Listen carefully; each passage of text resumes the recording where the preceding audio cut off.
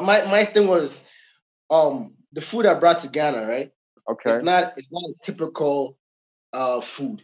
That's another thing we were going to get into, your food. Yeah. So it took a while for people to adjust to it. And once you first taste my food, it hits you differently because you never tasted anything like this ever in this country. Okay. Welcome to Sun Chasing Success, a podcast for online entrepreneurs, authors, and influencers worldwide. We're here to enhance your quality of life while helping you build location-independent businesses. We connect listeners with guests, insights, and discussions from the sunny coasts of the USA to the crystal blue waters of the Caribbean islands. Fascinating dialogue from the enchanting beaches of Brazil to the majestic shores of Africa. Each week we deliver specialized knowledge, wisdom, strategies, and tips to enhance your success, freedom, and fun under the sun. Now, here's your host, Bayo Oloronto. All right, ladies and gentlemen. I would like to introduce you to Chef K. He's out here in Kumasi, Ghana at Barbecue City. He's the founder and owner of Barbecue City, Kumasi. He moved from Canada all the way back to Ghana. Been there about 5 years. He's doing his thing. You can find them at Barbecue City on Instagram or Barbecue City GH at Twitter. And with no further ado, Chef K, welcome. Thank you, brother. It's a pleasure, man. Thank you for having me. I appreciate it, man. Absolutely. And I'm very, very excited to talk to you because we had a chance to speak a little bit on Instagram. And, you know, I was like hearing so many good things. I was like, man, we got to get this on a recording because it's like gold. It's like gems.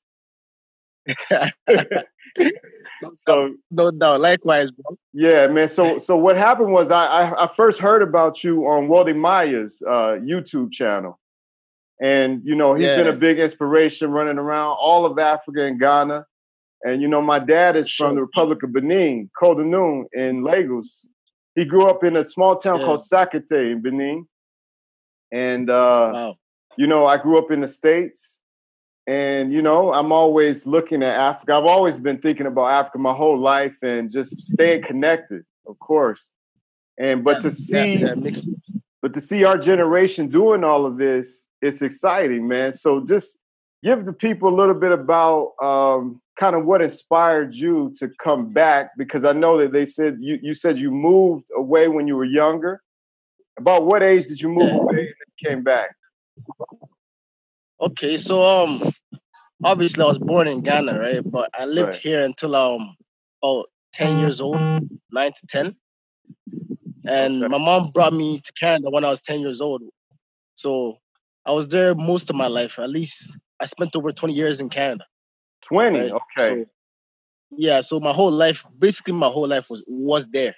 Okay, so I was used to the system, how everything worked out. But, you know, something in me didn't feel at home, you know, like I feel like I just something about the system and the way things are run and the way you're perceived and you're looked at, the way people look at you, and you know, like you gotta hurdle through so many obstacles just to make ends meet, and just so many things led to another. And you know, me being the type of man I am, I'm always thinking ahead, right? So something came to me and told me that, bro, what you're doing here, if you were to put the same energy where you're from, I'm pretty sure you'll be ahead 10 times by now, right? So that was basically my inspiration. Yeah, I felt like whatever I was doing there, if I was to do the same thing in Ghana, it would go a lot further. Right? Got you. Now, you were in Toronto? Is that where you were? Yeah, Toronto, Canada, Yeah, I lived about 8 years in New York City from about 2007 to 15. Well, 2007 to 14, 7.5 years. And it was cold. I liked it, but it was cold. Now, did the cold ever bother you? New York City is cold, but you don't know Canadian cold, bro. Okay, I imagine. Yeah. Different type of cold, but you I never. Yeah. Go ahead. Go ahead, brother. No, you got accustomed to it. Yeah, and I never got used to the cold. Ever. Oh, so you never did get accustomed to it? No, every single winter I would cry. Like, wow, it felt like my first time every single time. It was just I never got used to it, bro. Well, you see the name of my show, Sun Chasing Success, and that's one of the things that, I want to bring about is just that love for the warm weather, the sun. I mean, West Africa is all about that, So I think that plays a part in when we talk about happiness and success, right? I think these are some of the things that I want to bring out that, success isn't just the money. It's not just the achievement. It's the feeling every day when you wake up, your environment, the people around you, what project you're working on, whether you feel a sense of purpose, and I think that must be a connection that you have there. Was there anything that you read or listened to or people that inspired you to look a little bit deeper for that connection? Okay. I'm a very simple person, Mm-hmm. the only book I actually do get into really is biblical text, to be honest. Okay. It might sound a little for say, but I'm a Bible person. Yeah, I'm a Bible person. So when you growing up in North America, right, especially for us, it's hard to find out, or it's hard to realize where you're from, right? Yeah. Everything is a lie. Everything is a facade. They make it seem like you don't have a history. The only history you have is slavery, right? Yeah. So I was asking questions from a very young child, like, why is it that every single thing I can relate to when it comes to the Black history has to do with slavery?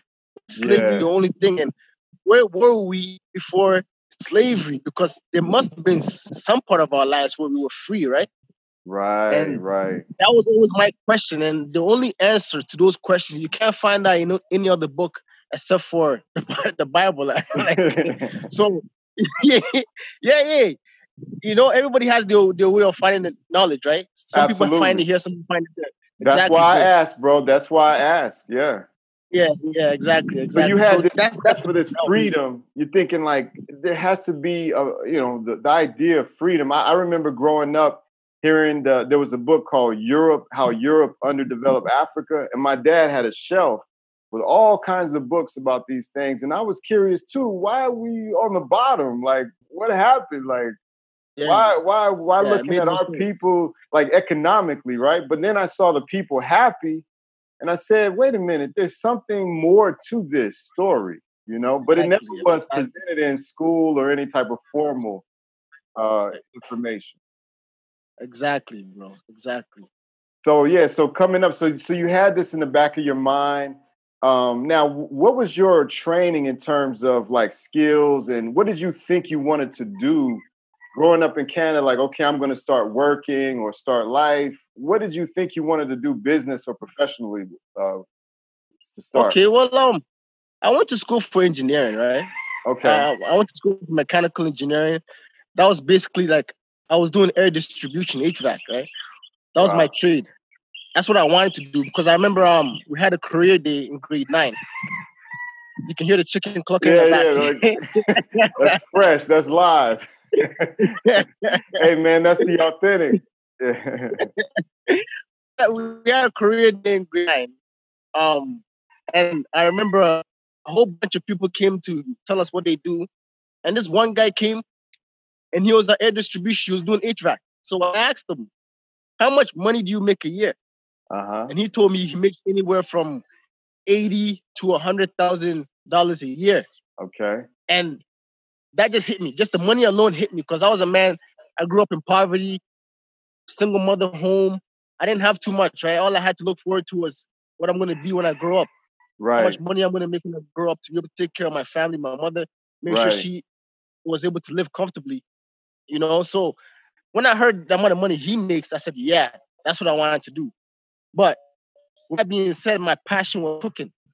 I love to cook. So you had that passion then, the cooking. Oh yeah, I worked in over 20 restaurants, 20 different restaurants. Wow, right? wow. Yeah, from the age of 14, I've been working in a restaurant.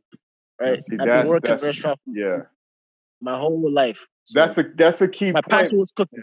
Yeah. I think that's a key point. Like so. We have these things like for me growing up, I was always writing. I was always communicating. I listened to hip hop music. I was with the poetry, the words. My dad had the books. My mom had the art.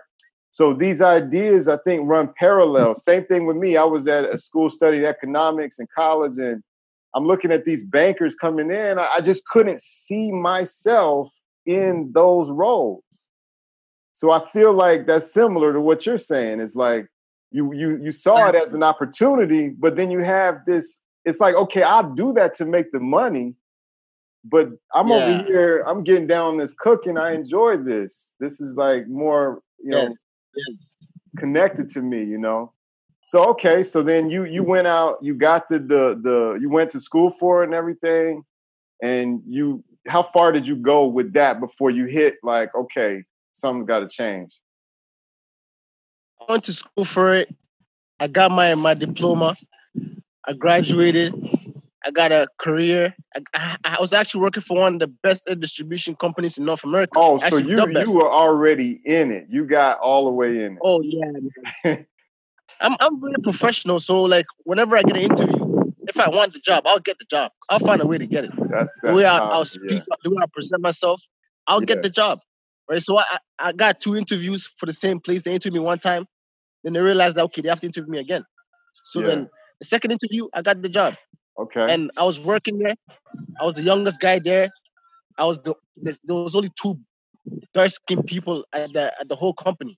Mm-hmm. Me and another person. It was a company full of like almost 2,000 employees. There's only 2 dark-skinned people there. Yeah. Right. So that just goes to show the diversity of the people. That's no diversity there. Yeah. The higher you go normally in Western culture, the less of us you're gonna see. That's normal. Yeah. Exactly. So I was working there for about 2 to 3 years, but I came to Ghana. To Ghana in 2012 while I was working there. And when I came here, I seen the way of life here.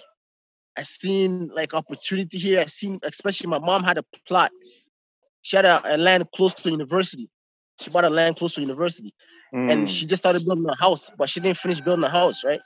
So I seen the house being a form of business for me. If I could help my mom finish her house, I could probably open a restaurant near the university. That's all I seen in my head. So when I went back to Canada, as I was working, all I could think about was coming back to Ghana and start my restaurant. That's all I could think. I couldn't focus on the job. Wow. Yeah. This is a key point. This idea of vision. And one of the things I'm writing about and working on now is how to reconnect us with these principles of spirituality, but in a practical way that connects with our life. So, for example, I had the vision as well, always of connecting with Africa, but I didn't know how. And even to right now, like I'm doing it, but it's just, there's different ways that it comes about. So you have this vision and so you're working and it's like, I think that's a very spiritual concept that if you have, it's like a consciousness. It's like the vision is within you, but then your body is doing something else that your mind is over here. What was that like a struggle for you? Okay. So this is an important point. So you were feeling that conflict, my vision, my purpose, my emotions, and then I'm working my body, my brain. Exactly. I couldn't, like I said, I couldn't focus at work, right? It started to interfere with my productivity. And I'm a very honest person. So I told my supervisor at the time that I have something that I feel like I'm young. That time I was 27. Okay. I told him I have something that I feel like I could be doing that could pay off or make me more happier than this. Right. So I explained to him what I wanted to do, how I wanted to start a restaurant in Africa. And me being the type of person I am, they understood that, my happiness is where my happiness is. So he told me to go chase my dream. I'm still young. That's beautiful. That's nice, man, that he did that. Yeah. He gave me the blessing, told me to go chase my dream, that if he could give me any advice in life, he would do exactly what I'm doing, because there's nothing like doing what you want to do, especially while you're young. Is what he told me. Yeah, that gives me chills, because that same idea, mindset is driven a lot of my decisions, because there's a lot of people that do later wish that they had done that. And I never wanted to be one of those people. Neither did I, bro. Neither did I. Yeah. Neither did I. Yeah. So that's real. So okay. So then what year was this when it's like, okay, I'm going to go ahead and make this change. I'm going to go ahead and get started on this. And then what was that process like? Okay, so 2014 is when I came back to Ghana the second time. Okay. To come in. So we had already started the building. I already had the design of the restaurant. But, everything is financial. Everything is money. Right. So I came here, whatever money I had a retirement fund in my company. Sounds funny, right? Like you were gonna, like if you would just stay there for 30 years and then you're like, man, right?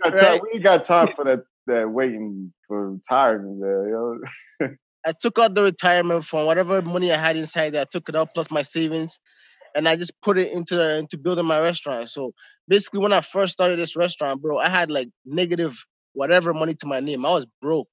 I was hey, entrepreneur's life. Hey, we got to get comfortable with that, bro. Like people make it seem like it's better roses, but it's not, man. It's a better. I've been through it. I've been through all of that. Yes, sir. Exactly. So I was like on my face, and I had to start from the very bottom, like any entrepreneur would, right? So it took me a while. It took me at least 2-3 years for my business to get a name, for people to start realizing, for me not giving up, because there was a time where I could have given up because it wasn't going right. I want to bring up, go ahead.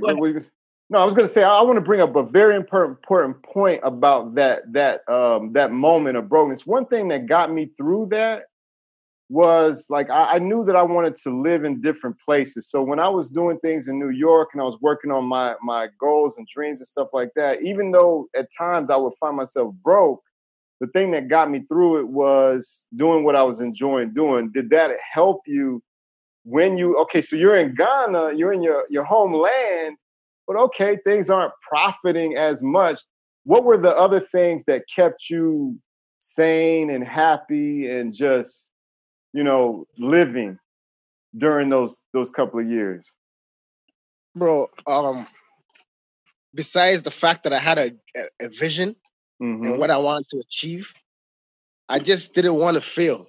Okay. That was like, I don't want to say pride. But I want to say I had a purpose, and there was no way I was going to go back to Canada with a failure mentality.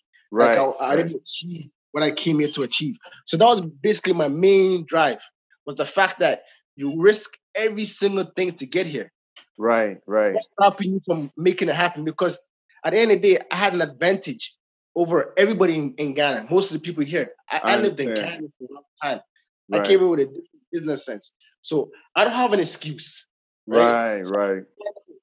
What is it that's making the business slow? What is it that's not making me productive? And I have to fix it right away. That's a good point too. Problem solving. And I have a lot of cousins in Nigeria I talk with about this. When you have, as an entrepreneur, we're going to have these low times, this cash flow issue. I had there was a public speaker, Les Brown. He used to say, "Oh, you're not broke. You have a cash flow challenge." You know what I mean? Like, so like thinking about things with this way, like, okay, yeah, it's not me because I'm a broken person. It's because I am doing what I'm supposed to be doing. I just have to fix this problem or challenge that's stopping this activity, and did that help with like breaking things down? Like, okay, I need XYZ. How can I get it? And then working on things like that. Yes. My thing was the food I brought to Ghana, right? Okay. It's not a typical food. That's another thing we were going to get into, your food. Yeah. So it took a while for people to adjust to it.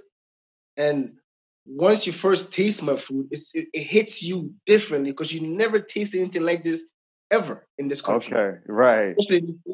So I had to take criticism very keenly. Like I couldn't get mad when somebody said, "Oh, the food is too sweet or it's too spicy." I couldn't get mad. I had to take everything they say and say, "Okay, fine. How would you like it? How would you like it done?"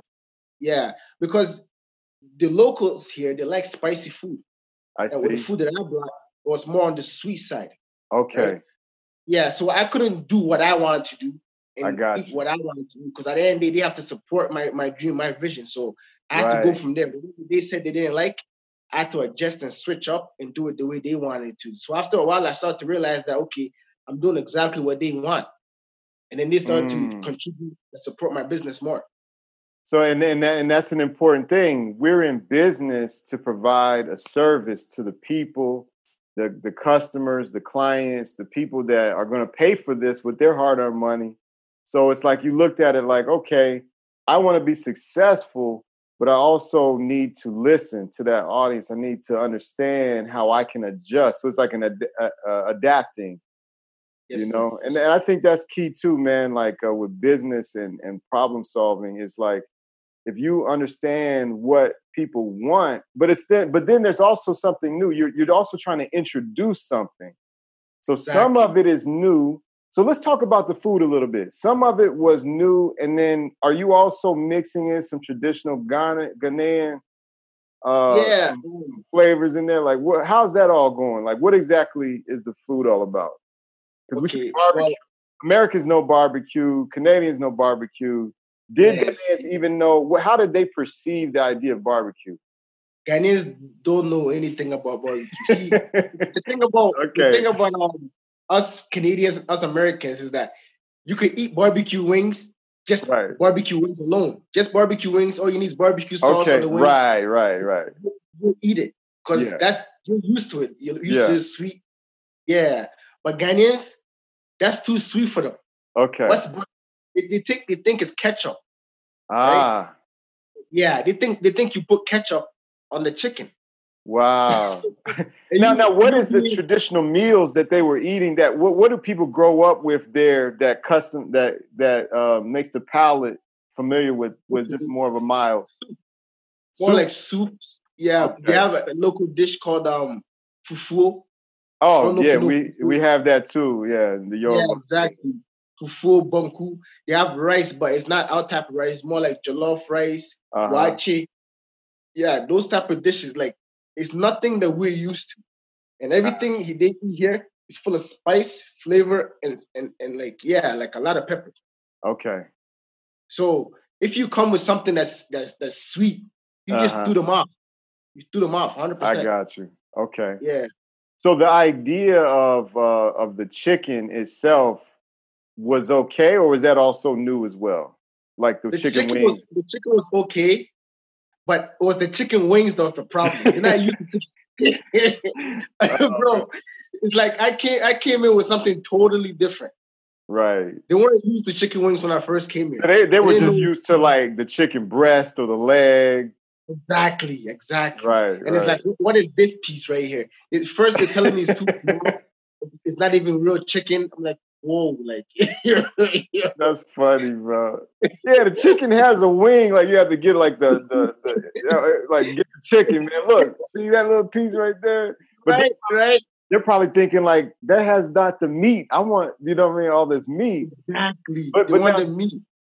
Now this is kind of cool though, because do you have kind of a connection? Now this is because like, okay, chicken wings, as people know, for those of you in Africa or Brazil listening to this, and Brazil has a lot of chicken wings too, but like the idea of a sports bar, a bar where people are sitting down. In Brazil, they call it porções. It's just like little things that you're eating while you're watching the game, while you're talking, socializing, drinking. So did you have to create a culture around that as well that helped people socialize? Because I saw some photos on your Instagram, people watching games. Is there like something like that? Yeah.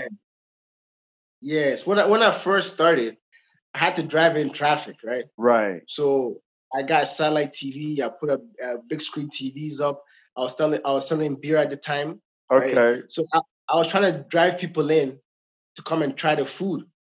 But then I realized something very fast. And this is not to throw shit at anybody or any Africans, because I love you guys.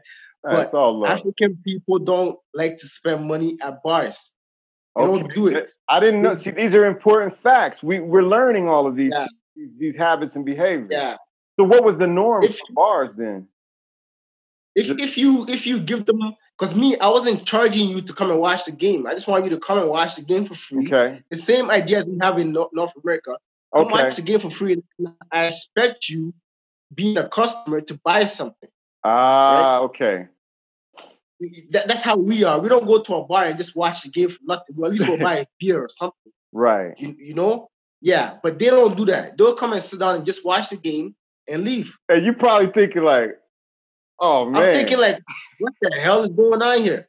Okay. You know what I mean? Because they're used to you charging them to come and watch the game. Like they'll pay like 1 city, 2 cities to come watch the game. Oh, but I wasn't doing it. So you got them in by offering the free games, but they're like, okay, well, that's all. It's just a free game. Then I'm gonna watch the game. I'm gonna leave. Yeah, so they didn't want to buy. They didn't want to buy anything. So I switch. Like those pictures you see on Instagram, those are old. I don't do that anymore. I don't show no more games. Okay. I had to switch around. I stopped selling alcohol. I told myself, you know what? I'm gonna focus on just the food. That's interesting. Okay, so you did that. Exactly. So instead of bringing people in, I focused on delivery to bring food to the people. Okay, that's powerful, man. And these are brilliant things, and this is what people need to understand. Like when we look at entrepreneurship and we're looking at new businesses and everything, it's not perfect like these textbook examples. And when we're talking to you, we're learning. We're getting at these critical ways that you have to shift your business to serve people. So so then you say, I'm going to deliver food. How did you? Is there a campus near you or something? Like how did that work out? So I'm in Kumasi. Kumasi has the largest university in Ghana. KNUST is the largest university. KNUST, that's what I was seeing on your ads. Yeah, there's like over 40,000 students here. Wow, okay. So that's a huge community. Right. Yeah, all you need is like 100 customers a day, man. And you're okay. And they probably don't like to cook a lot, right? These students. No, they don't like to cook a lot. That's a good thing for me, right? I'm not gonna, right. Yeah, you know, don't cook, call me, I got you. Yeah. That's smart. Yeah.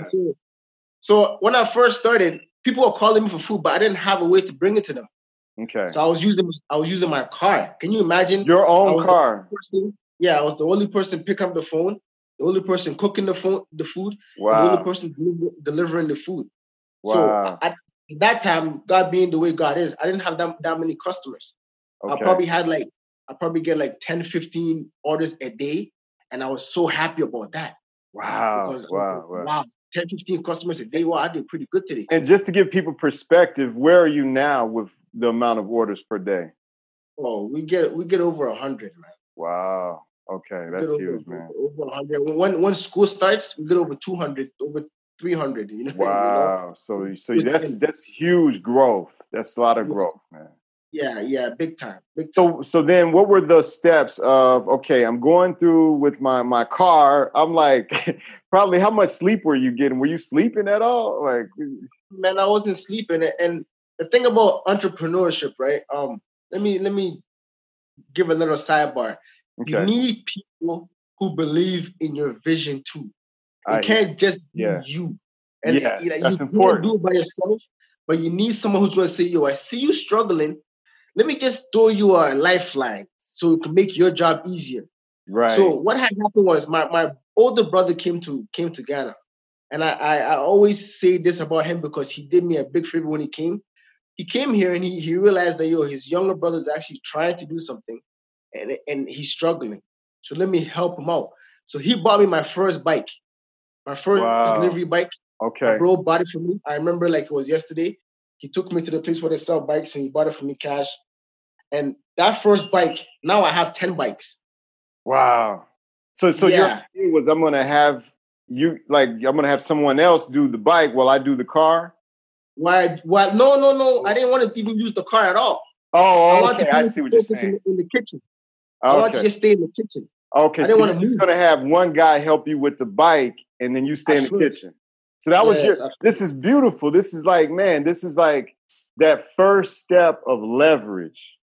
Exactly. You know what I mean? When you're going to focus on your best skill, and then have someone else begin to do the more mechanical things that need to be done. Yes. Got it. So that was the first one. And then how long did it take? Now, this is key. Your productivity picked up. Because now you're cooking. He's going back and forth. Boom, you got a little teamwork going. Yeah. And then the next thing I did was I hired extra help in the kitchen. Someone to help me out in the kitchen with the dishes. God being, like I'm gonna keep saying it, God being so good, I got this young boy that came to me. He just came to me, he seen what I was trying to do, and he didn't have the best situation at home, right? So he came to me and wanted to work, he wanted to learn how to be a chef. Yeah. And I took him in as my own little brother. Wow.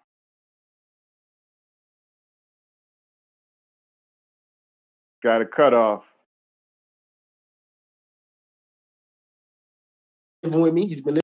I keep calling me, man. He just ruined it. Oh, okay. I trained the young boy how to be a chef. Okay. And basically, as me and you are talking right now, he's the one who's taking care of the kitchen. He's handling the kitchen. He's doing wow. everything. So now you can do interviews and promote the business and it just exactly. Man, and that's the beautiful thing. And that's why when I heard your interview with Wode Maya, I saw like how you had a vision as well.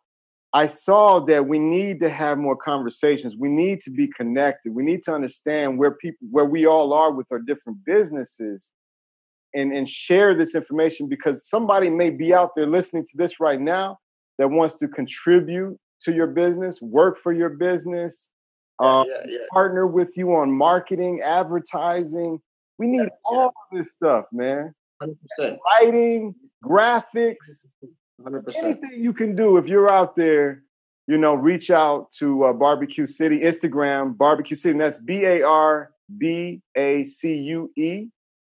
Yeah, City. Yeah, BRC. Hold on a second. I got someone cut me off there.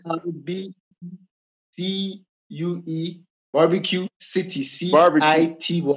There we go. Yeah. There we go. Some people in the U.S. just say BBQ, so we got to make sure people know BBQ, how you got it there. All right, man. So at the end of the day, so you got those people helping you, and now how's it looking in terms of managing? Okay, you're employing people now as well. Yeah, starting to build this team. You mentioned something with me the other time. You were talking about the time and the difference of expectations. How did you get to start? Now, you said you took this guy in and you're starting to mentor, you're starting to teach. And how did you manage the expectations of them, your expectations, and the customer's expectation? Yeah, see, that's one of the major keys in business. Your expectations for yourself should be so high, or your expectations for others should be a little bit below yours. I don't want to say low, but it shouldn't be so high as how the business is yours. So you should always put yourself higher than anybody else. You shouldn't expect someone to work harder than you work on your own business.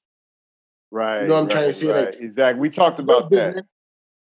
Yeah, exactly. So these boys that are under me, I lead by example.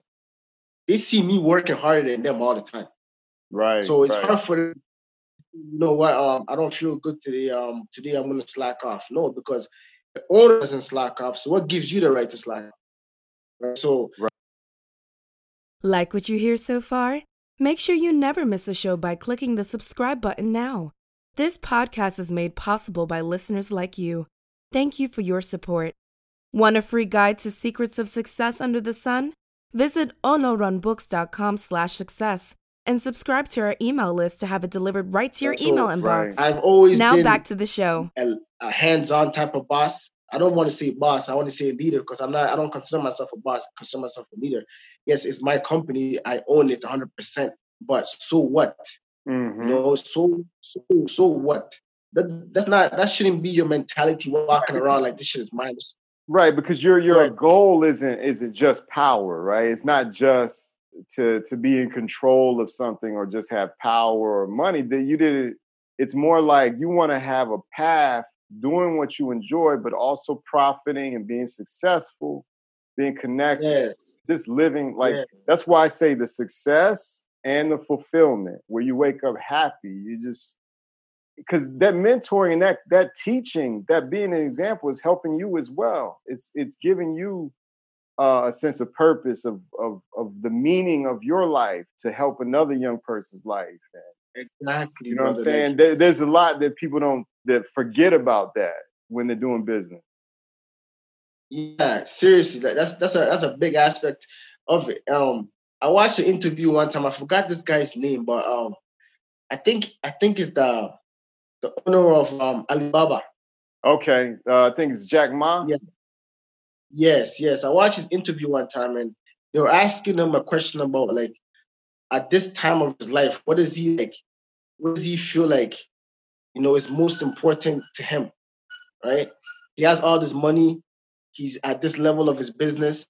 And he says something. He said, most important thing for him is to invest in upcoming individuals, young people, to make sure that they can also do the same thing that he's doing, right? And hey, I don't know if that's what he's doing, but I don't want to say that's not what he's doing, because his business is all about other people making money off his platform, right? So it's very important that you put others in position when you're up, because you never know when you might be down.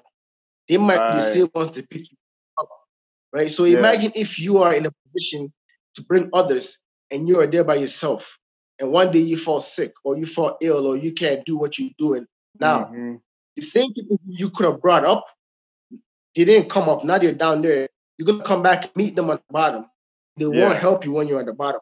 No, right? yeah. So I always had that in me to always try to help other people, because you just never know when you might need their help. Yeah, so there's a family kind of feeling to it where, and this is something I'm learning as well about African culture. There's like, as you become older, you are able to impart more knowledge and wisdom, and then the younger are able to impart, assistance and physical help for you and things like that. So it's like, it's just a trading of places as time goes on. So you want to be in the harmony of that, basically, of passing on knowledge, but then also being leaving a good legacy and trail where people can feel good about you and would do the same for you. Exactly. Awesome, man. So as far as like the business now and your next goals and where you're growing from here, because you've gone so far and you got it to be, how many people are working on your team now? Well, it's the slow season, right? With coronavirus and school not being that's another thing. We didn't talk about that. Did the I'm sure it, obviously COVID affected you. How did you adjust to this year with the COVID situation, being in the food business? Bro, the food business, delivery has helped us, because, like I said, it's like we're already doing delivery, so people already know that they can call us food. If it was the thing where you have to come here and sit down and that's all we had to do, that would be different. Right. Because of the delivery, it has hit us, but it hasn't hit us to the extent. The only thing that I can complain about, which I can't complain because it's a pandemic, but because of the fact that there's no school right now, the school being out makes business a lot slower. Okay. But we're still managing. We still have customers who live around who we can still bring food to.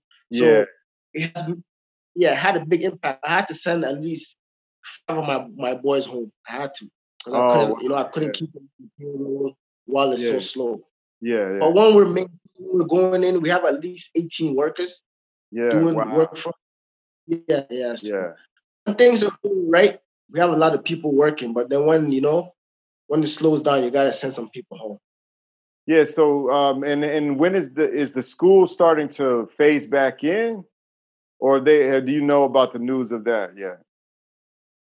Supposedly they're supposed to be coming back soon, by the end of this month.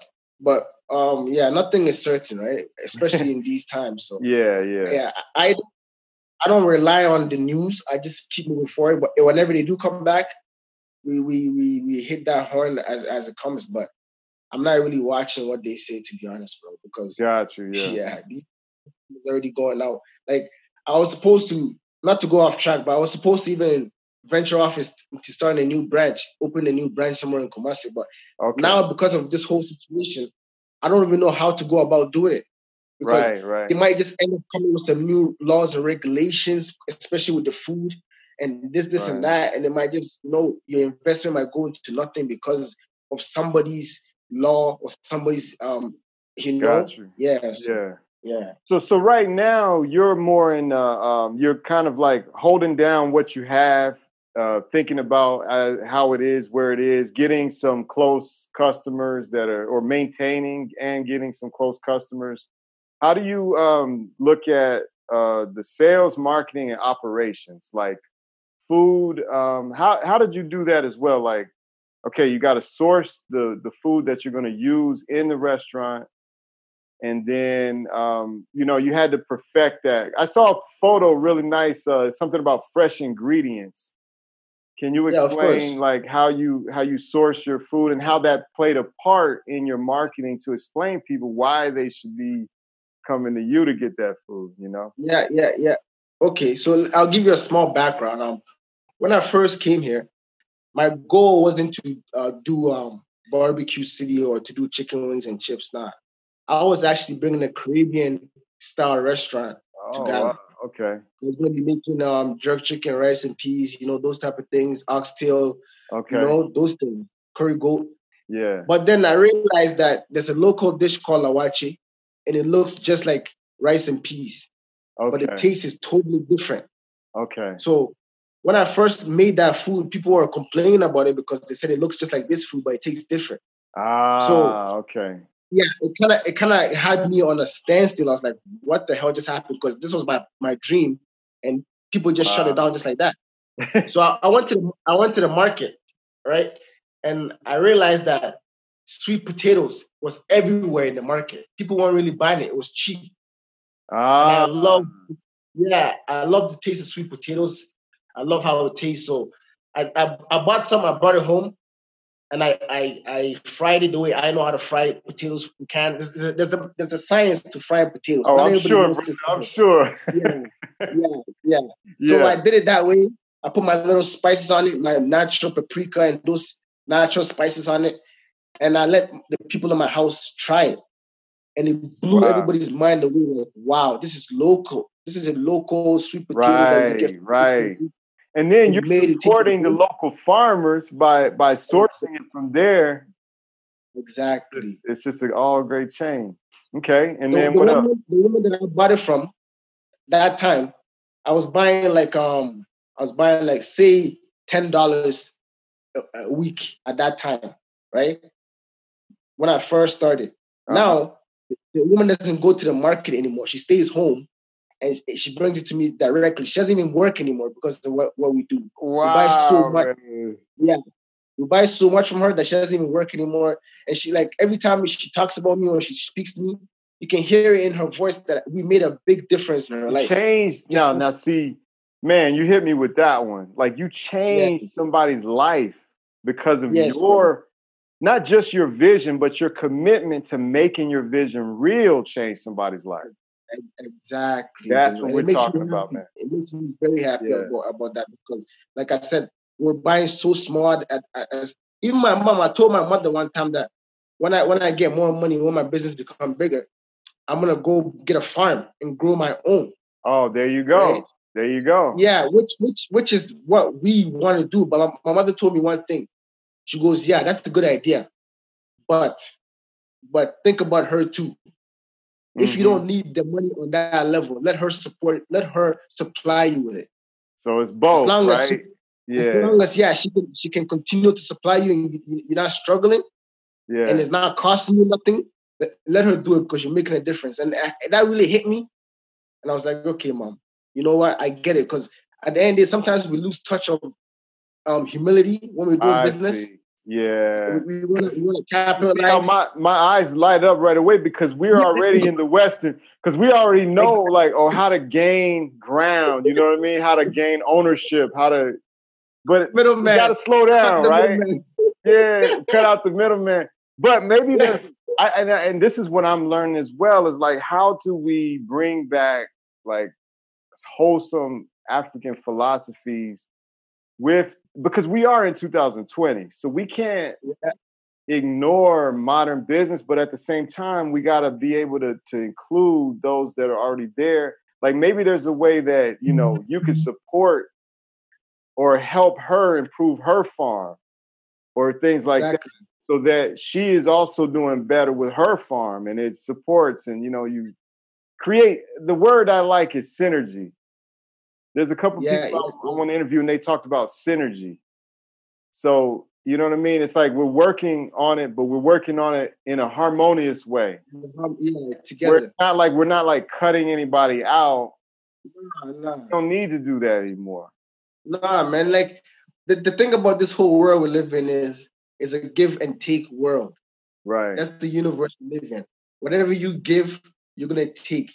Whatever you take, you have to give. Like it's like there's no ends. There's no way around it. Right. So once you realize that's a secret to this world, which is giving and taking, you're gonna want to give more, because the more you give, the more you're able to take and receive back from the universe. If you're getting, and you're not giving to anybody, it's gonna get to a point where the getting is gonna stop.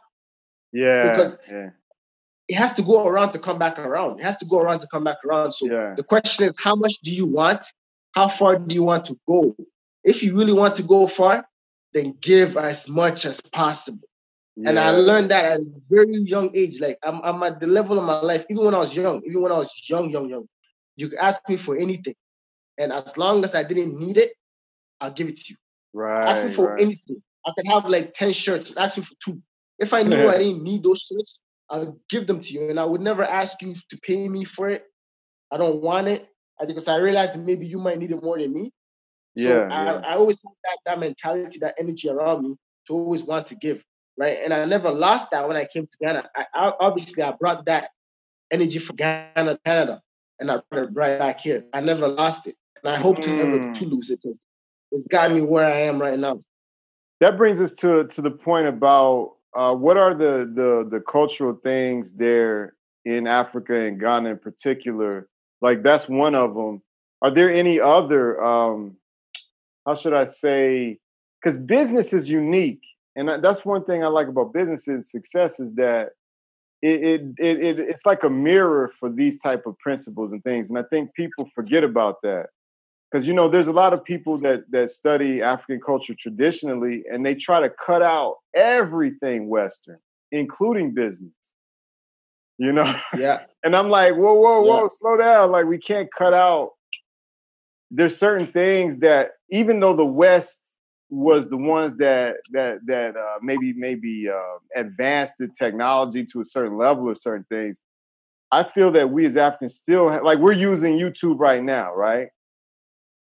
Exactly. But we didn't create it, but we still understand the power of us communicating. I'm in Brazil and you're all the way in Ghana, and we're talking like we're sitting right next to each other, and we can gain ground spiritually, mentally, emotionally, business-wise, and understand certain things, even though we're not there. So what aspect of that do we keep in terms of the stuff you learn, let's say, in like engineering, the Western mind, the logical side, and then there's some things that are a little bit more spiritual. You know, there's things that are indigenous to African people.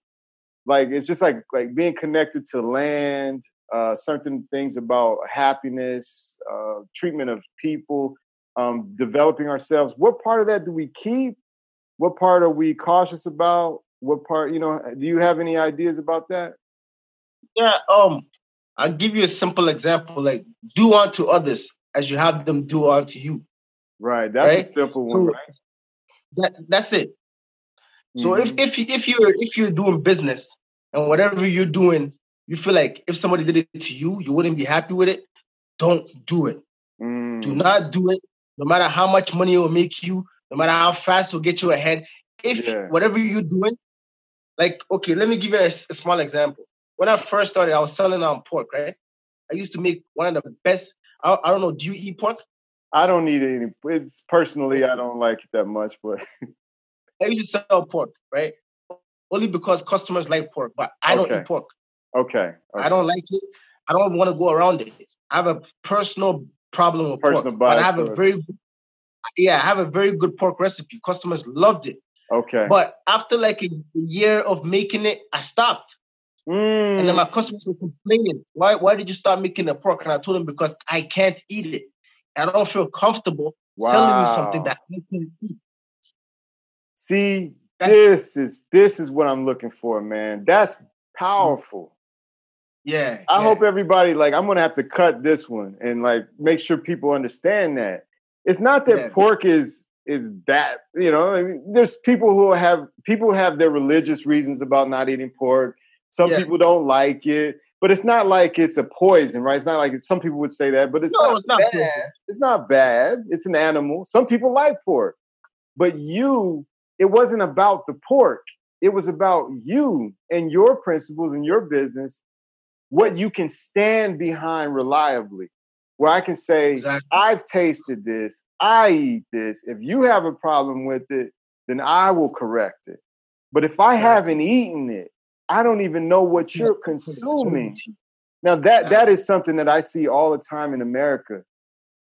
People roll out stuff that they don't use, they don't eat, they don't consume. They just want everybody else to buy it and use it and consume it.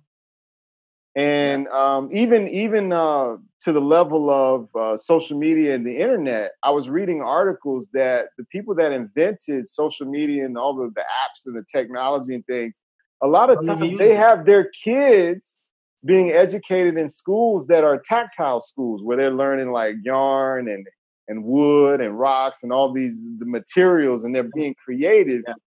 But the other kids got screens all the time in their face. And I was like, man, see, that doesn't make me feel good as a technology user. And it makes me say, okay, there's something more to the brain when we're younger. And my kids, when I have kids, would not be only technology. I can see the importance of it. And I think that's, you know, when people talk about corruption in Africa and things like that, I think this is the key. Individuals have to start standing up like that and being clear and transparent about what you're doing, whether it's in government, business, schools.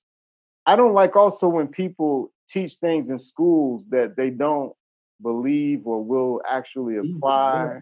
You know what I'm saying? Saying that this is knowledge. Algebra. Telling you, oh, this is the knowledge that you need in life. How much of your calculus goes into business ownership? It doesn't. You know, and what do we need in life? I mean, money. You know, people don't. The money is always. That's another thing. Okay, so the currency there, is the Cedi. Is that how you pronounce it? Cedi. Ghanaian Cedi. Okay, Ghanaian Cedi. So this is about 5.78 to $1, right? Basically. I saw that. I don't know if that fluctuates a whole lot or. Yeah, just say 5 to 1. Yeah, 5 to 1. 5 basically. To 1. Yeah, that's about the same as Brazil. And has that understanding, you know, coming from in Canada and then switching the currency and then seeing the values change, was there a lot of gaps there to learn about the currency and how people spend and earn money there on the ground? Yeah. That's actually a very big thing that you have to like adjust to it very fast during business here. Mm-hmm. Because one thing I realized is that in Africa, there's no such thing as flat rate anything. You know, you could buy something in Canada for $20 for like 2 years. It will be $20. The price would never change on that same item. Okay. Prices don't change. Yeah. Okay, in the West. Prices don't change. But over here, you buy something for $20 today, go back tomorrow, it'll probably $22 or $22, $25 or $26 the next day. Like within like a week, would have gone up by like 10 cities, and you don't understand how. And when it goes up, it doesn't come back down. It just keeps going up. Yeah, so if you're not careful, you might think that, I have a lot of money, especially when you exchange your money and you bring it here. You might think you have a lot of money. Okay. But the money ain't really worth nothing because what you buy for it, like it fluctuates so fast. Okay. And you lose the money. As soon as you change your money, you've lost it because the interest rate exchange rate has already changed the next day. Ah, I right? see. So, yeah, it took me a while to get used to it. Me personally, I'm not a person who spends money on myself too much. I like to advance my business. So if I'm buying anything, it has to be something that I can use to better the business, to make sure that maybe productivity goes up, business goes faster, something that has to do with business. I don't just spend money for reinvesting back into it. Exactly. But the currency is a big issue, but it goes beyond us. Right. You know, it's a world problem. It's not a mini problem, it's a world problem. I think you know the currencies reason why all over the world. Yeah. Exactly. So you just gotta you have to adjust as you can, and at the same time you have to always be careful not to overspend, because you have people who are relying on you. Like, I could have one of my workers come to me today with a major problem that only I could fix, right? And I have to be able to be ready for that, just in case. I can't tell them, oh, bro, I can't help you. I'm your boss. I have to be able to help. I have to be able to help you somehow. Yeah. You know what I mean? Like imagine if your worker comes to you and tells you he has this major emergency that he needs money for, and you look at him and say, yo, I can't help you. What kind of boss are you? What kind of owner? What kind of leader are you? Yeah. But that's North America. That's normal in North America. You can't even go. You can't even ask. No, you can't. Yeah. But that's the thing. We were raised in a robot system. That's a good point. That's a good way to look at it. It's very without feeling, robotic, not connected, not family. You know, come on. You're just a number. You don't mean nothing to the company. You come in, you punch in when you first get there, you punch in, you punch out when you're about to leave.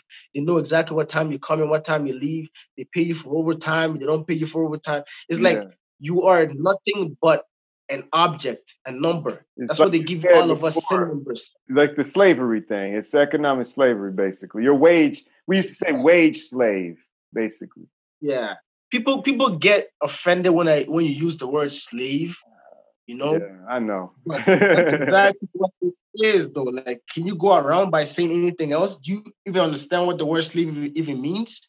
That's what it is. Yeah, I mean, when there's no other outcome other than you expending your time, energy, focus, everything in your whole soul to earn something that pretty much you're going to spend on something else like survival, and there's nothing else for it, and someone else is profiting immensely for it. When I worked in fitness in New York City, it was kind of like that. The gym would take like 70% and give the trainer, you know, and then I started doing my own. And it's always been a fight in the United States with that, the profit. And that's another point. See, when we look at currencies, we talk about the dollar, and we look at debt in the United States. It only increases because they just keep printing the money. And because the United States is a huge, massive country with a lot of assets and resources, it kind of like they don't mind doing that. It just keeps going with the bankers and the Federal Reserve and all of that.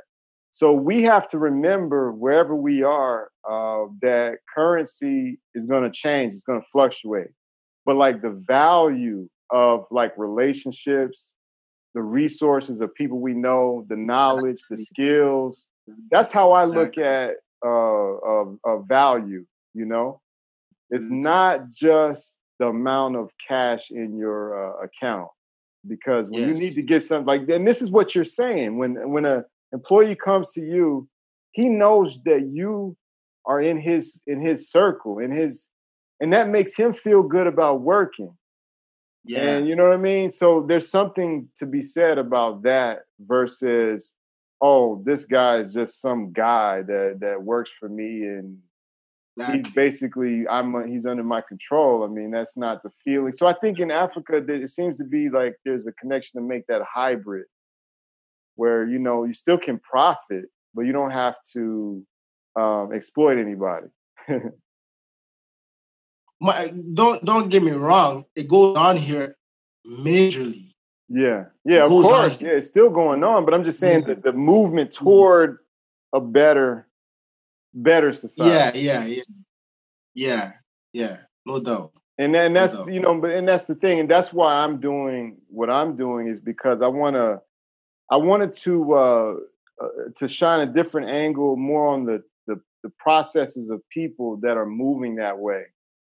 And so people can start picking up the mechanics of it and start seeing like, oh, okay, when I have a problem, don't just, do the fastest thing that, and break all your principles to solve it. Try to find some kind of like something that's peaceful, harmonious to you so that you can be happy. You wake up, you can just be set. Is there anything that I was going to ask you, you've heard about Akon City and the Acoin and things like this? Have you heard about that? I heard about it. What could you see as the possibilities in the future, in your long-term vision, when you look at Africa? Because we look at the United States as this power, this economic power, but we see a lot of things falling apart, every day in terms of the social structure. Maybe the economics it won't fall apart for a while, but what could Africans do to build, and what do you see in the future? Because people like Akon are coming in, and I haven't researched much about the Akon City. I researched a little bit about the Acoin, but it is inspiring to see, and it's a little bit more coming from someone who's a celebrity or an entertainer. But then we have people like you working on the ground, the grassroots level with businesses. Is there a way that will somehow begin to merge in the future? I know it's a big question, but I know you got a big brain. It's a big question. I know you got big vision. I'm gonna answer as simple as I can, Yeah. Appreciate the compliment, brother. It's like this. When it comes to this, first of all, let me go to the Akon City for a second, right? Mm-hmm. I gotta say, Africans gotta be very careful, okay, that we don't sell ourselves. Okay. To make ourselves look good. Okay. We gotta be very careful that we don't individually sell ourselves and sell our culture to make ourselves look good. Now, you said you haven't gone too deep into the Akon City, so I'm going to leave it at that. Okay. You have to go research more about it and understand that funding or whatever money he's getting to do all that is not coming from just him. So it's not coming from Africans either. That's a fact. That's something that we have to really examine truthfully and honestly and really think about. Yeah. If you're doing something for me and you, but the money is from Zed, how is that going to benefit me and you? Because the person who the money is coming from, he's going to want more out of it. Because he's obviously supplying the resources and everything. So with that being said, when I look at us now, when I look at us young people, because I don't want to think about the older generation, they are the reason why we're in this problem. Right. Because it's a reality. Yes, it is. They never educated us on why we're in this problem. They never told us the reason why we're here. And I always say, the major problem with Black people or Africans is the fact that we don't know anything about our history. All we know is that we were slaves. Yeah. That's it. Yeah. We don't know nothing else. Like, we don't know the fact that we were kings. That we were to rule kingdoms. Yeah. That people used to come for education in Africa, that the first universities. And to add to your point about kings, we weren't these type of kings like the European type of king. We got to make sure to clarify that. When we say king, it's a different concept. It's more like what you're talking about as like the Baba, like the father of a family, of a fatherly wisdom and knowledge and development, things like that. A community leader that's connected, Yes. Like they have this saying in Africa or in Ghana that it takes a village to raise a child, right? Right. When you look at North American life, it doesn't take a village to raise a child. You can't raise a child. It takes you and your family to raise your child in North America. Right. But in Africa, the whole village or the whole town you're in knows you and knows your child, knows your family. They'll help you raise your child. You see your child doing something, a man doesn't have no problem disciplining your child or bringing your child home and telling you that you discipline your child or doing this. Yeah. Right. Yeah. But we're raised different over there. So we can't compare ourselves, right, to their life. And we can't want what they want. We have to want what we want and need what we need, because it's two different environments. The sun shines here, the sun doesn't shine over there as much. That means we don't have to have electricity. We can have solar power. See, you know, that's see, sun chasing success, right? Yeah, you know what I mean? The sunlight is a special resource, right? Exactly. But up to now, you come to Africa, it's like only 2% of Africans use solar panels. But the rest are using electricity by wiring, which makes no sense. For those that are listening out there, business ideas, solar power, light, electricity, all of these things are needed. Yeah. Yeah. Come on. So the groundwork starts from us young people, man. And every time I speak to a young person, I always tell them, bro, you know, it starts from you. Stop looking at what somebody else has, because you can make a mistake thinking that, oh, this person's doing so well, not knowing this person's actually struggling, and they're putting on the front to make you think they're doing well. Maybe they just want you to think they're doing well so they can get whatever little you have. You don't know. Yeah. So stop looking at everybody else. Stop looking at anybody else. Just do what is good for you, but at the same time, don't lose your morals. You know, don't lose that self-respect that you have for others. Don't lose that respect that all Africans are cloned with. I don't want to say like cloned, but yeah, we're intact with respect. Like it's naturally embedded within the DNA something, you know. That's I think when I observe, like, because there's a woman in Nigeria that always posts like the foolishness going on with the government and things like that. When I see corruption on the political level, I see it more as people who have strayed away from our nature versus, Africans are just corrupt. No. Because like what you're saying, if the community, the idea of the kings, the queens, the community connection, the village raising the child, I feel like when I see the politics part, it's like politics all over the world, but I see people entering into an arena that is a corrupt arena in itself. Bro. And they just happen to be from Africa and entering into a corrupt arena and bringing that corruption back to, you see what I'm saying? Bro, versus you just hit naturally. You hit the nail right on the head. Because the thing is this, poverty itself breeds corruption. Yes. Right? Poverty breeds corruption. So not to say all poor people are corrupt, no, but you can live poor and be perfectly fine. Right. But once you introduce a poor person to money, they don't want to go back to being poor. It's the temptations that quick fixes that people jump at. This happens in the United States a lot, like in the music industry. You know, they offer a young artist so much money, so much fame, women, cars, jewelry, and they're in they're like in the shittiest part of their life at that moment. Yeah. So it's like that temptation to just accept it. But then again, when they accept it, they become almost like, not even almost, they become slaves to it. Exactly.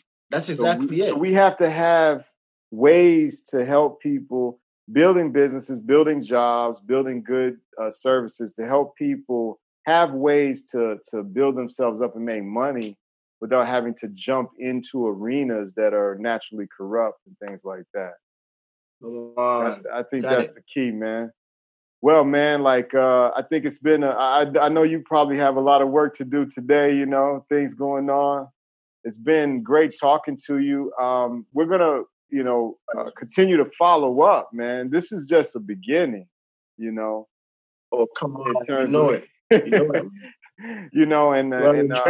I'm very, very honored to have you as a guest on Sun Chasing Success. This is my vision as well of a way to connect. I'm going to have guests from Brazil, from North America, African Americans, Africans, Islanders, just people who love this idea of that natural freedom and that natural happiness, success, fulfillment, and just showing us all examples of ways that we can connect and do it, man. And you're an example of that, man. And so I'm just grateful that we've been able to connect, and you've been able to be so giving and share with me, share with the audience, share with everybody your journey and path. And it's been great, man. Bro, like, I don't know what to say. Honestly, I'm honored. Thank you. I listen to your podcast every episode, and I love the content, what you're trying to do, what you say, the stories you give, and there's inspiration. Bro, thank you, bro. all of we are the future, man. So we have to connect. We have to be able to direct each other whenever we're wrong, and do it all with love and respect for each other, man. So anytime, I'm here for you. Yes, I have a lot of work to do, but that doesn't mean I can't spend some time and speak to my brothers. So it's not. All right. Thank you very much for having me. Man. I appreciate it. And I'm going to give people your site again. You can give. How about you go ahead and give it, because I'm looking at your shirt, man. You got one barbecue shirt, different barbecue. Okay, so let's make sure they get the right Instagram and the right Twitter, and then where they can find you on the ground in Kumasi, and then the phone number, so we get all the details. All right, no problem. So on Instagram, we are Barbecue City, BARBECUECITY. Okay. Barbecue City. Got you. All right. On Twitter, it's the same thing, Barbecue City, but there's a GH at the end. I got a little clip there. So that's Barbecue City with a CGH on Twitter. It's a little bit different, but it's sort of the same spelling than GH on Twitter. Yes, on Twitter, GH. And if you want to contact me directly, first of all, my email address, you have it. Whether I could put it on as I got it here. Yeah, go ahead. SANKANSAH@gmail.com. That's SA in Kansan. SANKANSAH@gmail.com. You have a Gmail and a Hotmail, or is it different? It's the same thing on Hotmail and Gmail. It's the same email. Oh, okay. So you have, Hotmail or Gmail. Yeah. Okay. I have both from Hotmail or Gmail. Gotcha. The same thing. Just making sure. Yeah. And then... So our phone number is 024-708-4437. And if you're doing long distance, it's plus 233 24 708 4437. Perfect. Right? And if there's anything out there that people that you're reaching out to or would like to have contact you, like whether it be promotion, marketing, business type of things, what are some type of things that you'd be, seeking individuals to talk to about, or that are interested in helping or providing services or vendors for you or anything like that? Okay, well, I'll just say one word: franchise. Ah, okay. Franchise. I like that. I'll leave that word with you guys. The man said it. Anybody out there? Thank you, man. I'll leave that there with you guys, and we could do what we can do with that. Barbecue City, man. I'm starting something big here. We'll put that into the universe. We'll put that into the universe. We'll let that virally go through the universe, bro. You see the thing, brother. You see it. Yeah. We got you on. We'll be on Spotify, Google Podcasts, Apple Podcasts. And this will be launched later. So within that time, I'll be putting clips and things like that, and I'll send to you and different people, so we can have everything. And by the time people hear this, hopefully there's a lot more people that have had a chance to listen to different parts of it. So we'll get that message out there, bro. Trust you, brother. I trust you, man. Thank you. All right, man. So I'll let you have a great day. And continue doing your path, man. We're thankful for you. We appreciate you, and we celebrate you. Likewise, brother. Have a good All day. right, man. Signing off. Sun Chasing Success. Barbecue City. Take it easy, man. Thanks for joining us this week on Sun Chasing Success. Make sure to visit our blog at www.olorunbooks.com/blog. Again, that's OLORUN books.com/blog. You can also subscribe to the show in Apple Podcasts, Google Podcasts, Spotify, Stitcher, any of your favorite platforms, or via RSS so you'll never miss a show. While you're at it, if you found value in this show, we'd appreciate a rating on your preferred platform.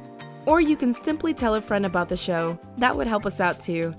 If you like this show, you might want to check out Bio's ebook, Secrets of Success Under the Sun. It's available at olorunbooks.com/success. Subscribe to our email list to have it delivered right to your inbox. Until next time, Sun Chasers.